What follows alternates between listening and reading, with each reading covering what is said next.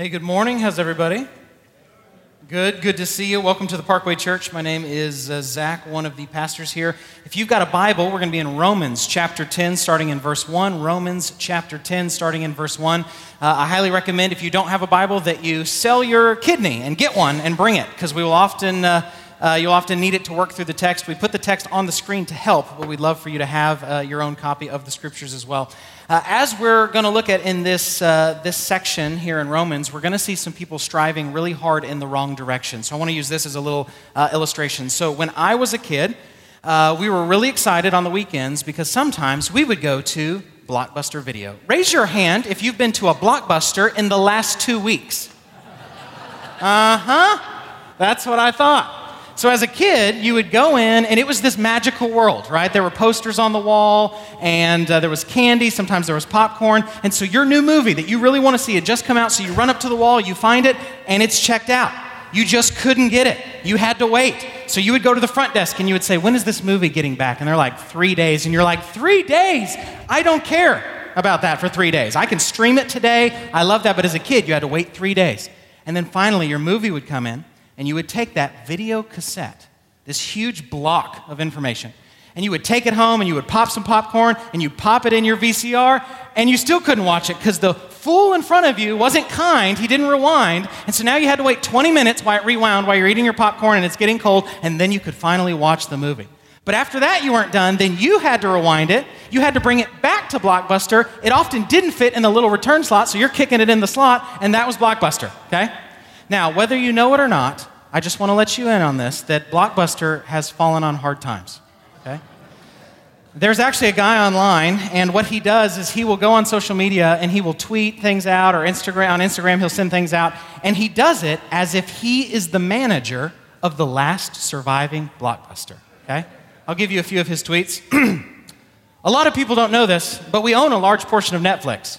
Just kidding, our electricity just got shut off. He'll send out things like that. Asking us why we don't have Blu-rays is like asking a homeless person why he doesn't have a MacBook Pro, okay? These are the kind of things he sets out, just to emphasize Blockbuster's imminent decline, okay? Every time you return a tape without rewinding it, a bald eagle flies into a plane engine. And then my all-time favorite, which is, please stop sending us photos of abandoned Blockbusters. That's like us sending you photos of your dead grandparents, okay? Now, imagine for a second that you are pretty smart. You come into a large sum of money, maybe a relative passes away, you get some money, and you're smart. You've gone to school, you've gone to Harvard Business School. You're savvy, and you say, you know what I'm going to do with this money? I'm going to invest it all into Blockbuster Video. I'm going to buy a ton of stock in Blockbuster. I'm going to buy all these VHSs and just stack them around my house. I think that would be a great idea. The problem with that is not that you're not smart. The problem with that is not that you don't have a good education. The problem is you are really zealous in the wrong direction. You're putting forward a lot of effort in going into a dead system, a system that was great in its day. Blockbuster Video was amazing in its day, but now that we have Netflix, you can stream a movie instantly, and you don't have to wait, and you don't have to return it. You want some candy? You can have a 50-pack of gummy bears sent to your house with Amazon Prime in 2 days, okay? Something better than Blockbuster has come along. Well, what the Apostle Paul's going to do is he's going to say that there is a sense in with the Judaism that he's correcting, that they are very zealous, that they are very passionate, but they're running in the wrong direction. They're going back to an older system. They're taking all their money and they're investing it into something that is not what is best. And so we're going to see that here in Romans 10. Let me open us in a word of prayer, and then we will get into verse 1. Almighty God, we thank you for your grace and just ask that you would guide us, that you would protect us, that you would forgive us for our failings, for thinking of you incorrectly. I thank you for this time to study your word. And so I just ask for help. We love you and thank you. It's in Christ's name. Amen. Let's look together at verse 1. Paul says this, brothers, my heart's desire and prayer to God for them is that they may be saved. Let me summarize where we are here in Romans. Romans chapters 9 through 11 is simply trying to answer this question. Ready? God promised salvation to the Jews, but most Jews have rejected Jesus and therefore don't have salvation. Has God been unfaithful to his promise? That's what the Apostle Paul keeps hitting all in chapters 9 through 11, okay? So here the Apostle Paul is going to continue talking about this plight of those that seem to be zealous for God, these Jewish people, yet they've rejected the very means of salvation that God has provided, namely his Messiah. Now, when the Apostle Paul critiques the Jews, you need to keep in mind, this is not racism. Paul is not an anti-Semite. Paul is Jewish. He worships a Jewish Messiah. He's critiquing them for their theological position. He's not critiquing them for their ethnicity or something like that. And in fact, what the Apostle Paul keeps having to do is he keeps having to say, listen, I'm critiquing Jews that reject Jesus, but you need to know I still love them. There is a tendency in our culture to assume that if somebody disagrees with you, they therefore hate you. And the Apostle Paul is fighting against that, and he's saying, no, I do have to offer this critique. But in chapter 9, he says he'd be willing to go to hell for them, and he keeps saying throughout chapters 9 through 11, I love them, I love them, I love them. And here he says, brothers, my heart's desire and prayer to God for them is that they may be saved. First of all, this term brothers here, in this context, sometimes Paul uses that to refer to Jews. In this context, he's referring to Christians, though. Specifically, Gentile Christians, because he's going to contrast them with the Jews. And he says, brothers, my heart's desire and prayer to God for them is that they may be saved. Now listen to this. Paul takes no delight in the fact that his enemies, these people that have persecuted him, the Jews on multiple occasions tried to kill Paul. Paul takes no delight in their downfall. He wants salvation for them. He wants what's good for them, okay? Now there's a lesson for us in that. If someone cuts me off in traffic, my first thought is not, I would go to hell for that person. I'm going to stop right now and I'm going to pray that they get a promotion, that something good happens. If someone cuts me off in traffic, I'm seeing if they have a sunroof so I can lob a grenade or a burrito, whatever I'm eating, just in their car. That's wrong. We're to pray for our enemies, love those who persecute us. But the Apostle Paul here says, though they've tried to persecute me, my heart's desire for them is for their salvation. Now look at this next part here.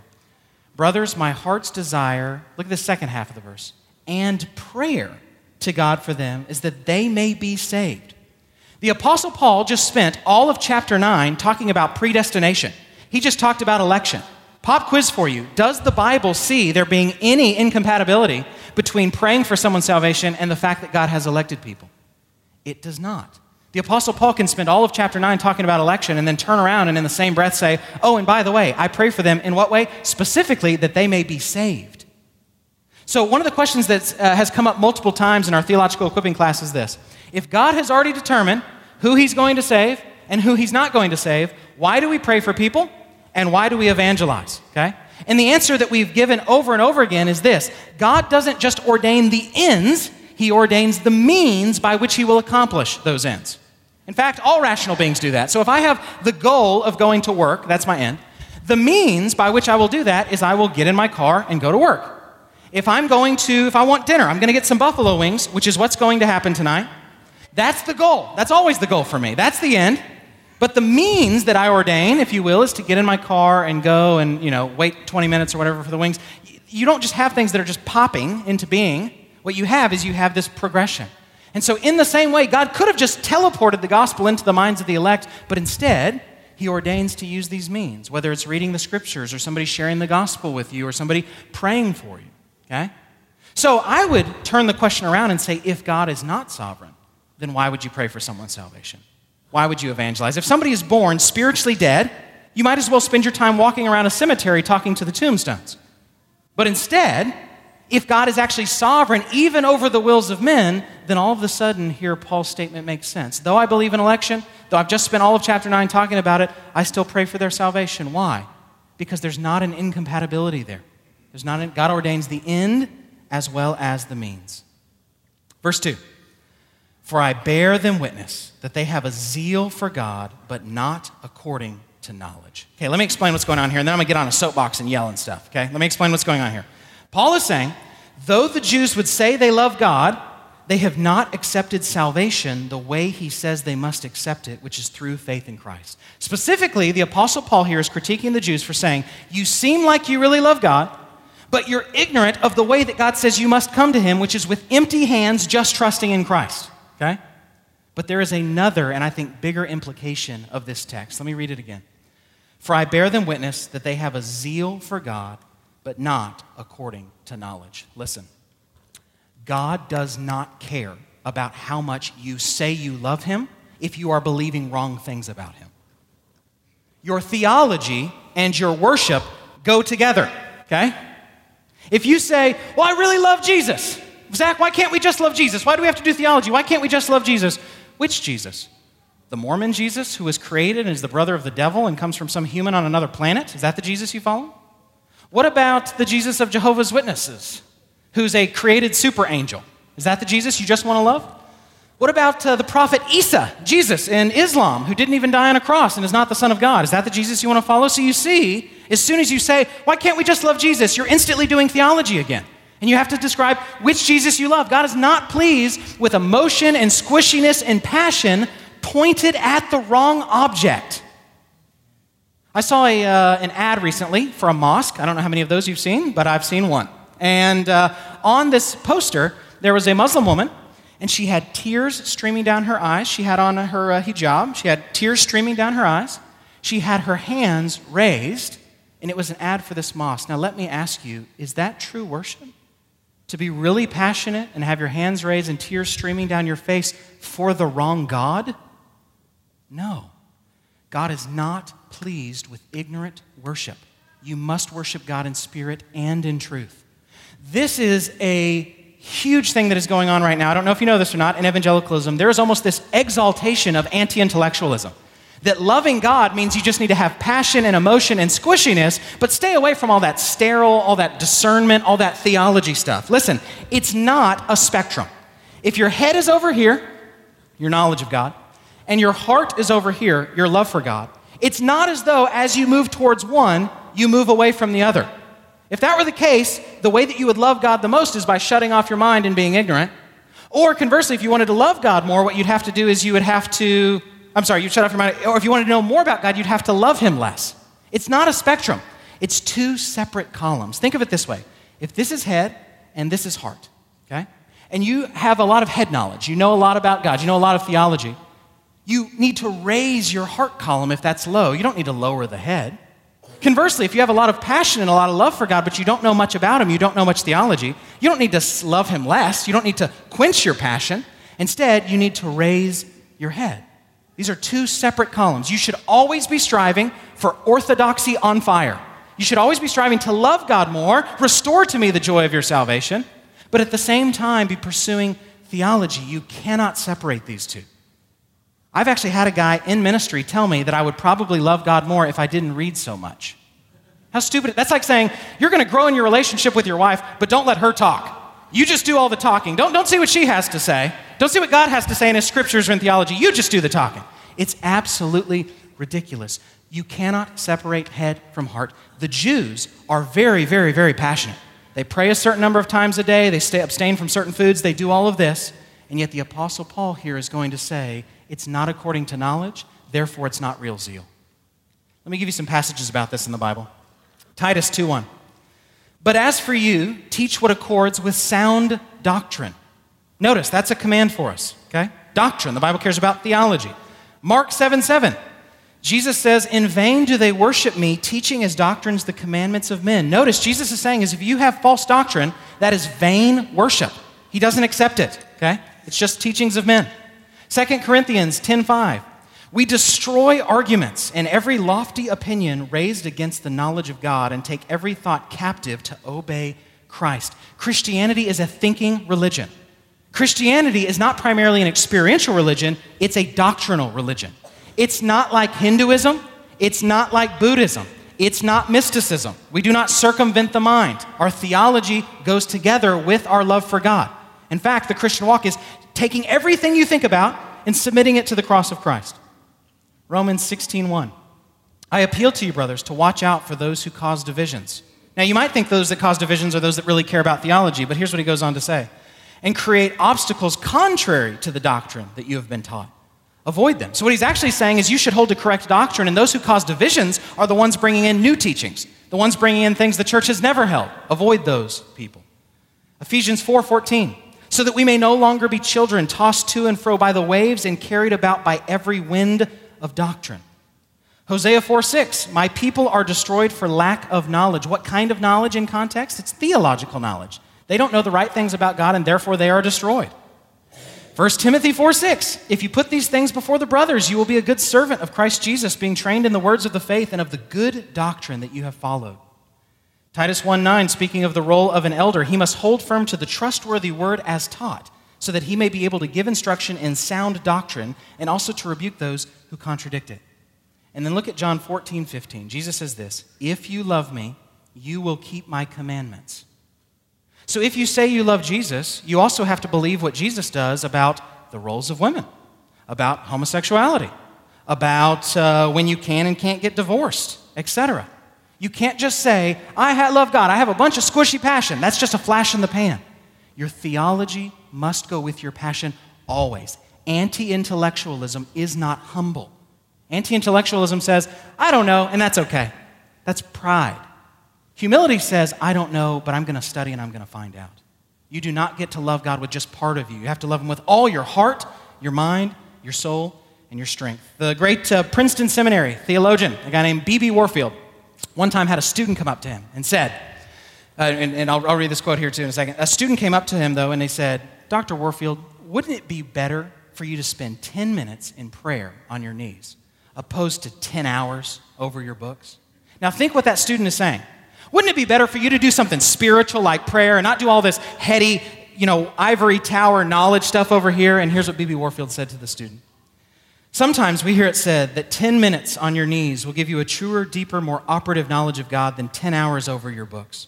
What is the appropriate response? Then 10 hours over your books on your knees? Why should you turn from God when you turn to your books, or feel that you must turn from your books in order to turn to God? Okay? So not only do we see this in Scripture, this idea that head and heart go together, that your worship and your theology have to go together, that your theology is the ceiling to your doxology, we also see this in church history. Let me give you a few facts here. St. Jerome translated the entire Bible from Hebrew and Greek into Latin by himself. St. Augustine, maybe you've heard of St. Augustine. He was a rhetoric professor in Milan before his conversion and had a broad education in the humanities. He combined Neoplatonism with the Bible and wrote over 5 million words. I don't know if you know how much that is. That's the equivalent length of 90 PhD dissertations. That's how long 5 million words is, okay? He solved the problem of evil, defended the doctrine of grace, proved the existence of absolute truth, and defended the Trinity. In fact, he studied the Trinity for more than 22 years before finishing his book on it, De Trinitate. The greatest thinker in the Middle Ages was a guy named Thomas Aquinas. He studied at the best university for theology at that time, the University of Paris, under the best instructor, a guy named Albert the Great, okay, Albertus Magnus.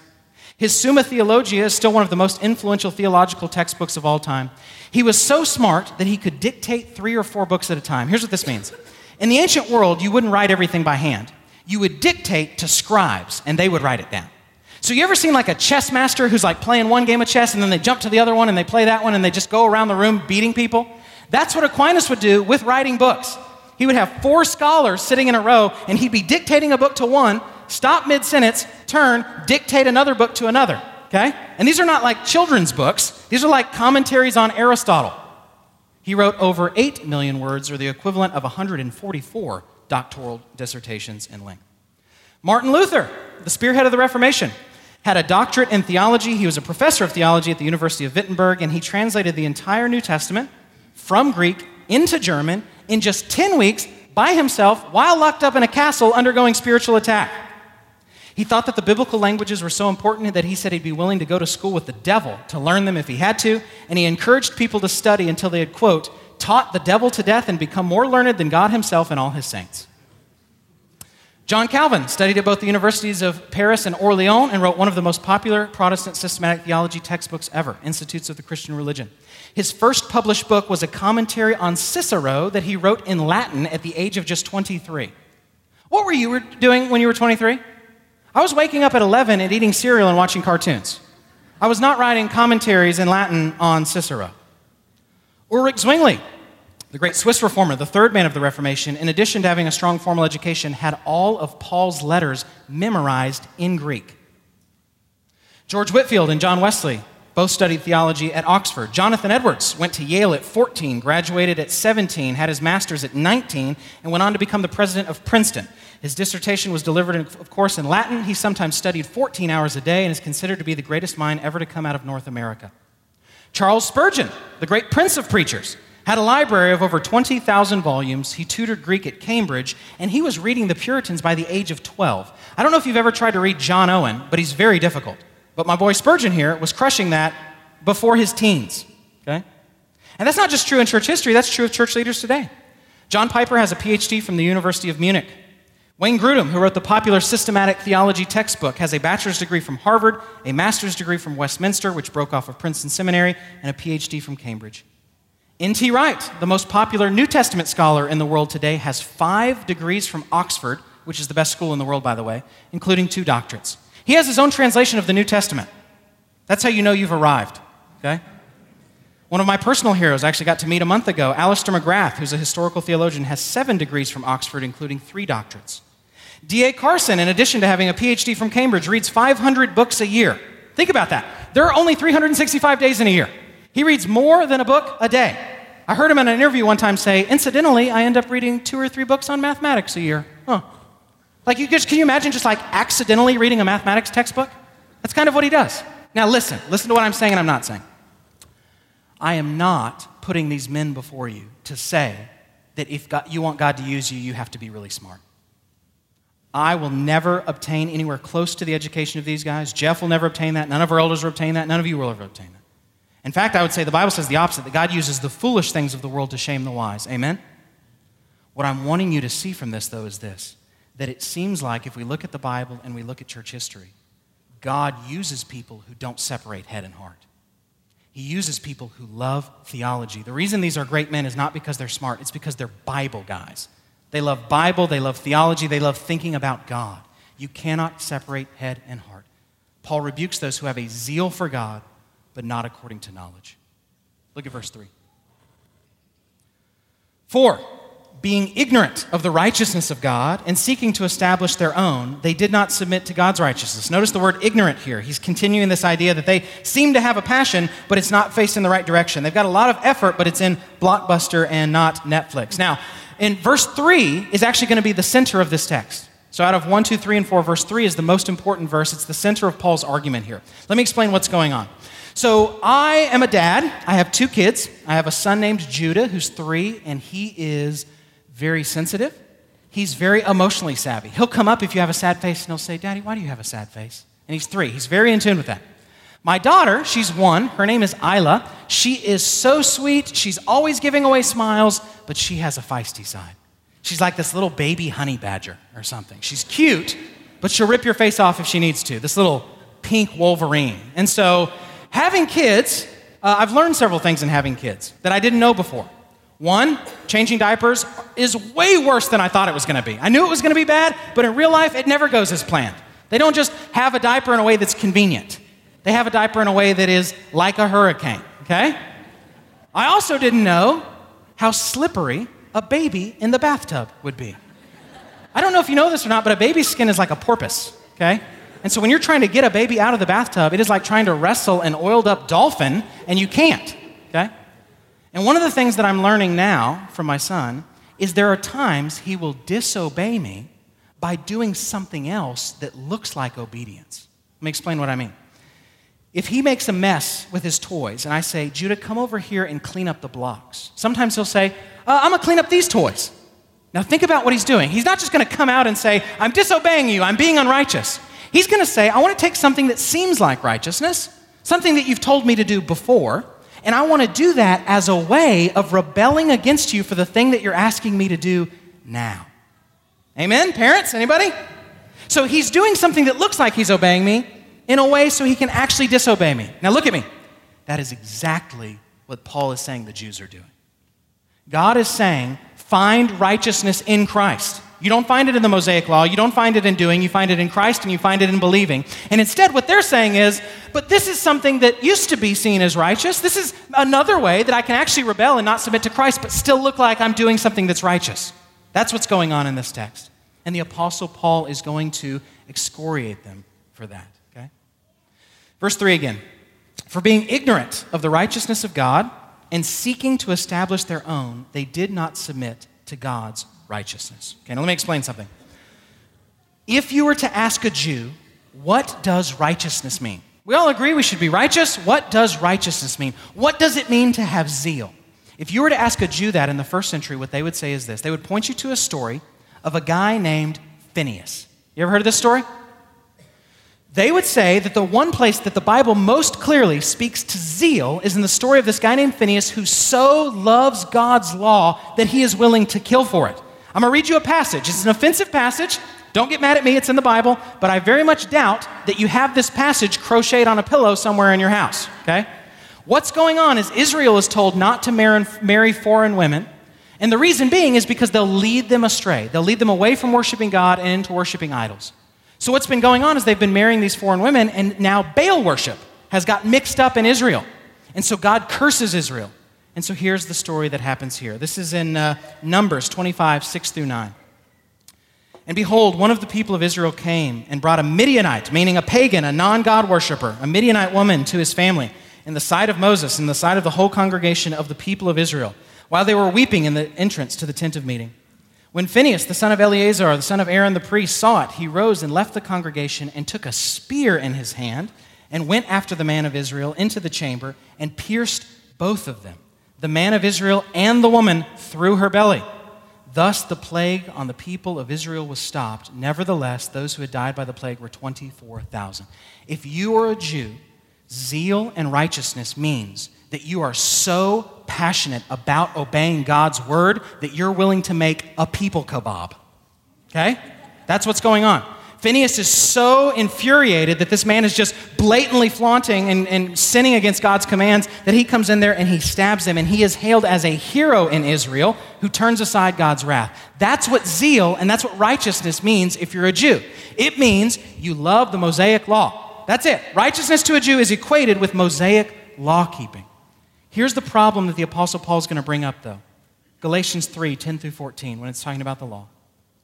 For all who rely on works of the law are under a curse. For it is written, cursed be everyone who does not abide by all things written in the book of the law and do them. Now it is evident that no one is justified before God by the law, for the righteous shall live by faith. But the law is not of faith, rather the one who does them shall live by them.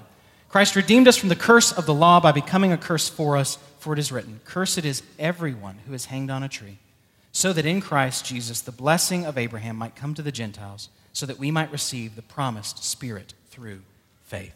Here's what Paul is saying. If you're a Jew, you think that righteousness comes from the Mosaic law and from doing. But he says that's not good enough. God doesn't just demand that you generally follow the law, he demands that it be perfect. So instead, righteousness doesn't come from the Mosaic law and from doing. It comes from Christ and is received from believing. Those are the two contrasts Paul is making. You've got law over here, Jesus over here. You've got doing over here, faith over here. That's what the Apostle Paul is saying here. This is one of the things that makes Christianity different than every other religion. One of the things that makes Christianity different is the fact that our God is a Trinity. Other religions don't have that. But another thing that makes our religion different is how salvation is obtained. Righteousness is not obtained through doing and striving. It's not like Islam where you have to have more good deeds than bad. It's not like Hinduism where you try to live a righteous and pious life and hopefully can be reincarnated back into something better. It's not like Buddhism where you want to get rid of want. You desire to get rid of desire, which is a contradiction, so that you can reach nirvana, not the band, the state of enlightenment. Okay? In Christianity, though, there is no you striving. There is no you doing. Salvation is a gift. In fact, you have to submit to it. You just receive a gift. You have empty hands of faith. It's one of the things that makes Christianity Christianity and not something else. Now look again at verse 3. For being ignorant of the righteousness of God and seeking to establish their own, they did not submit to God's righteousness. Look specifically at that last phrase. They did not submit to God's righteousness. Listen to what I'm about to say. For salvation, you don't just repent of your bad deeds. You repent for trusting in your good ones. You don't just repent of your bad deeds. You repent of your good deeds. You don't come before Christ just as a sinner. You come before Christ as a sinner who turns away from sin and from relying on your own righteousness. You have to put all your weight in Christ and Christ alone. Righteousness is given to you as a gift. You do not earn it. You do not strive for it. I'll give you an example. Have you everybody in here ever been on a boat? I don't mean like a ship, but like a little boat for skiing or anything. Raise your hand if you've been on a boat. Okay, most people. Okay, so there's this awkward time when the boat is being pushed off from the dock and you're helping push the boat off, where you have to like put one foot on the boat and one foot's on the dock and you're trying not to get split in half. Do you know what I'm talking about? Christ is like that boat, okay? Your righteousness and your good deeds are like that dock. You can't just stay where you are. If so, the boat will drift away, you'll do the splits and fall in the water. You have to pick. You have to put all your weight on you and your righteousness, or you have to put all your weight on the boat, who is Christ. So my encouragement to you is there a place in your life where you're still straddling? You've got one foot on Christ, but one foot kind of in your own righteousness. He does most of it. Yeah, he died for my sins, but some of it comes from me. My encouragement would be all one or the other. Put all your hope in your own righteousness and be condemned. Or, and this is the better option, put all your weight on Christ. As that boat is drifting away from the dock, jump off the dock and jump onto the boat. Righteousness is a gift. You put your weight on Christ. You don't get to split the two. Salvation is not 90% up to God and 10% up to you. It's 100% up to God. Verse 4. Why, Paul? He gives the reasoning here. For Christ is the end of the law for righteousness to everyone who believes. What he's trying to answer is this question: where do you find righteousness? The Mosaic law or Christ? Okay? Now, here's my question. What does it mean here where it says, for Christ is the end of the law for righteousness? Okay? Here's the best illustration I can give you. When you're running a race, is the finish line the end of the race and the race is over? Or is it the goal of the race towards which you're striving? It's actually both, right? When you're running a race, the end of the race happens when you cross the finish line, then the race is over. Also, it's the goal toward which you're striving. Christ is both. He's the fulfillment of the law, and he marks a new era. He brings in new wine that doesn't fit into old wineskins. Let me give you a few passages here. Matthew 5:17 through 18. Do not think that I have come to abolish the law or the prophets. I have not come to abolish them, but to fulfill them. For truly I say to you, until heaven and earth pass away, not an iota, not a dot will pass from the law ever. No, until all is accomplished. Jesus is not saying, one, that the law doesn't matter, nor is he saying you must always be under Mosaic law and not eat pork. What he's being accused of is getting rid of the law. People are coming to him and saying, Jesus, you're saying we shouldn't care about the law. And he's saying, I don't think you understand the purpose of the law. One, the law is to point to me and I'm here to fulfill it. And two, I'm not getting rid of it, I'm fulfilling it, and you won't be under it when all is accomplished. And what does he say on the cross? It is finished. It is accomplished. Galatians 3:24 through 25. So then, the law was our guardian until Christ came, in order that we might be justified by faith. But now that faith has come, we are no longer under a guardian. I don't like that word. I don't like the translation of that word as guardian. It's the Greek word pedagogos, and here's the idea of this image. In the ancient Greek world, about 25% of the population were slaves. But don't think American slavery. The kind of slave you might be is one who's a tutor. Might be like a babysitter. You might be a slave who does your master's taxes, whatever it might be. If you were a well-born family, what you would do is you would have a slave, and that slave would be the designated tutor and teacher of your child, okay? That's where this phrase pedagogos is what it is in Greek for guardian comes from. So guardian makes it sound like they're there protecting you with two swords, and yes, they would protect you if someone attacked you, but primarily they're a babysitter, okay? They're a teacher. That's what the law is meant to do. Now let me ask you this question. Is there anything wrong with having a babysitter when you're a little kid? No. We had a babysitter when I was a kid. Her name was Courtney, and she was awesome. She would let us play volleyball in the house against the walls. Haha, parents, bet you didn't know about that. But if you have a babysitter now, if I have a babysitter now, something's gone terribly wrong, right? Like if you bring your kid to Chuck E. Cheese and like I rush in the door and like push him out of the way and start dancing with that weird rat mascot, you call the cops, rightfully so. Babysitters are good for a time, but there's a time when you become an adult where something has changed. That's how the Apostle Paul sees the law. The law was good, it was a babysitter, it was a guardian, but now that Christ has come, something better has come along. Blockbuster was great, but now Netflix is better. It's more convenient. But I liked Blockbuster, yes, and the Jews liked the Mosaic law, but something better has come along. Now, let me say this. Just because I'm an adult, do I then get to forget all of the wisdom and everything that the babysitter gave me? I don't. It's not as though I now jump out into the street because it was the babysitter who taught me not to jump into the street and I'm no longer under a babysitter. There is still a wisdom there, okay? There is still a wisdom there. So, how should Christians today relate to the Old Testament? Let me give you two big errors. One is thinking that you're still bound by Old Testament Mosaic law, thinking that you have to keep a Sabbath and not get a tattoo and not eat pork and only wear a certain kind of clothes. That would be one error. The other error you can fall into is thinking that the Old Testament's irrelevant. You just take scissors to 3/4 of your Bible and just say, that's old stuff. Neither of those are correct. The old covenant is not the same as the Old Testament. You're not under the Old Covenant, but you are under the Old Testament. The Old Testament tells you who God is. It tells you who the Messiah will be. It shows you God's heart. It's actually extremely relevant for today. Let me give you some things that are in the Old Testament. The Mosaic Law deals with what does and does not count as sexual assault. Did you know that? Would that be a relevant thing to know in culture today? That actually the Bible tells us what counts as consensual sex versus sexual assault. The Bible deals with that. We just didn't know that because we don't know our Old Testaments very well. The Mosaic Law deals with how to assess false allegations of assault. The Bible tells us how to deal with that in the Old Testament. The Mosaic Law deals with what a just society should look like. What should society be like? What should be the role of government or whatever it is? The Old Testament deals with how we should think of the poor. The difference between someone who is poor due to no fault of their own versus someone who is poor due to their own unrighteous decisions. By the way, just as a little aside, this is for free. The reason you will never get rid of poverty in America is because we don't separate righteous poor from unrighteous poor. We just lump everybody into one category and act like we can just deal with poverty that way. In the Bible, those are different. Unrighteous poor is due to your own bad decisions. Righteous poor is due to no fault of your own. The law talks about how not to show partiality to anyone for any reason in court. The law lays out clear lines of how we should think of marriage and sexual ethics. The law lays out how we should think of issues such as capital punishment. The law lays out what we should think about raising our kids. By the way, just as an aside, the Bible gives you one way to discipline your kids. I'm not saying you can't use another way, but let's not disregard the one way it does say like 10 times. The law lays out what loving your neighbor actually looks like, etc. So here what Paul is saying is this. He's saying the law is good. It's still Scripture. You still know who God is by it. The law is good. But now that Christ has come for righteousness, you are not under the law. Your righteousness comes to you only from Christ. You don't get to have one foot again on that dock and one foot on the boat. You have to put both feet on the boat. Now, here's how I want to end.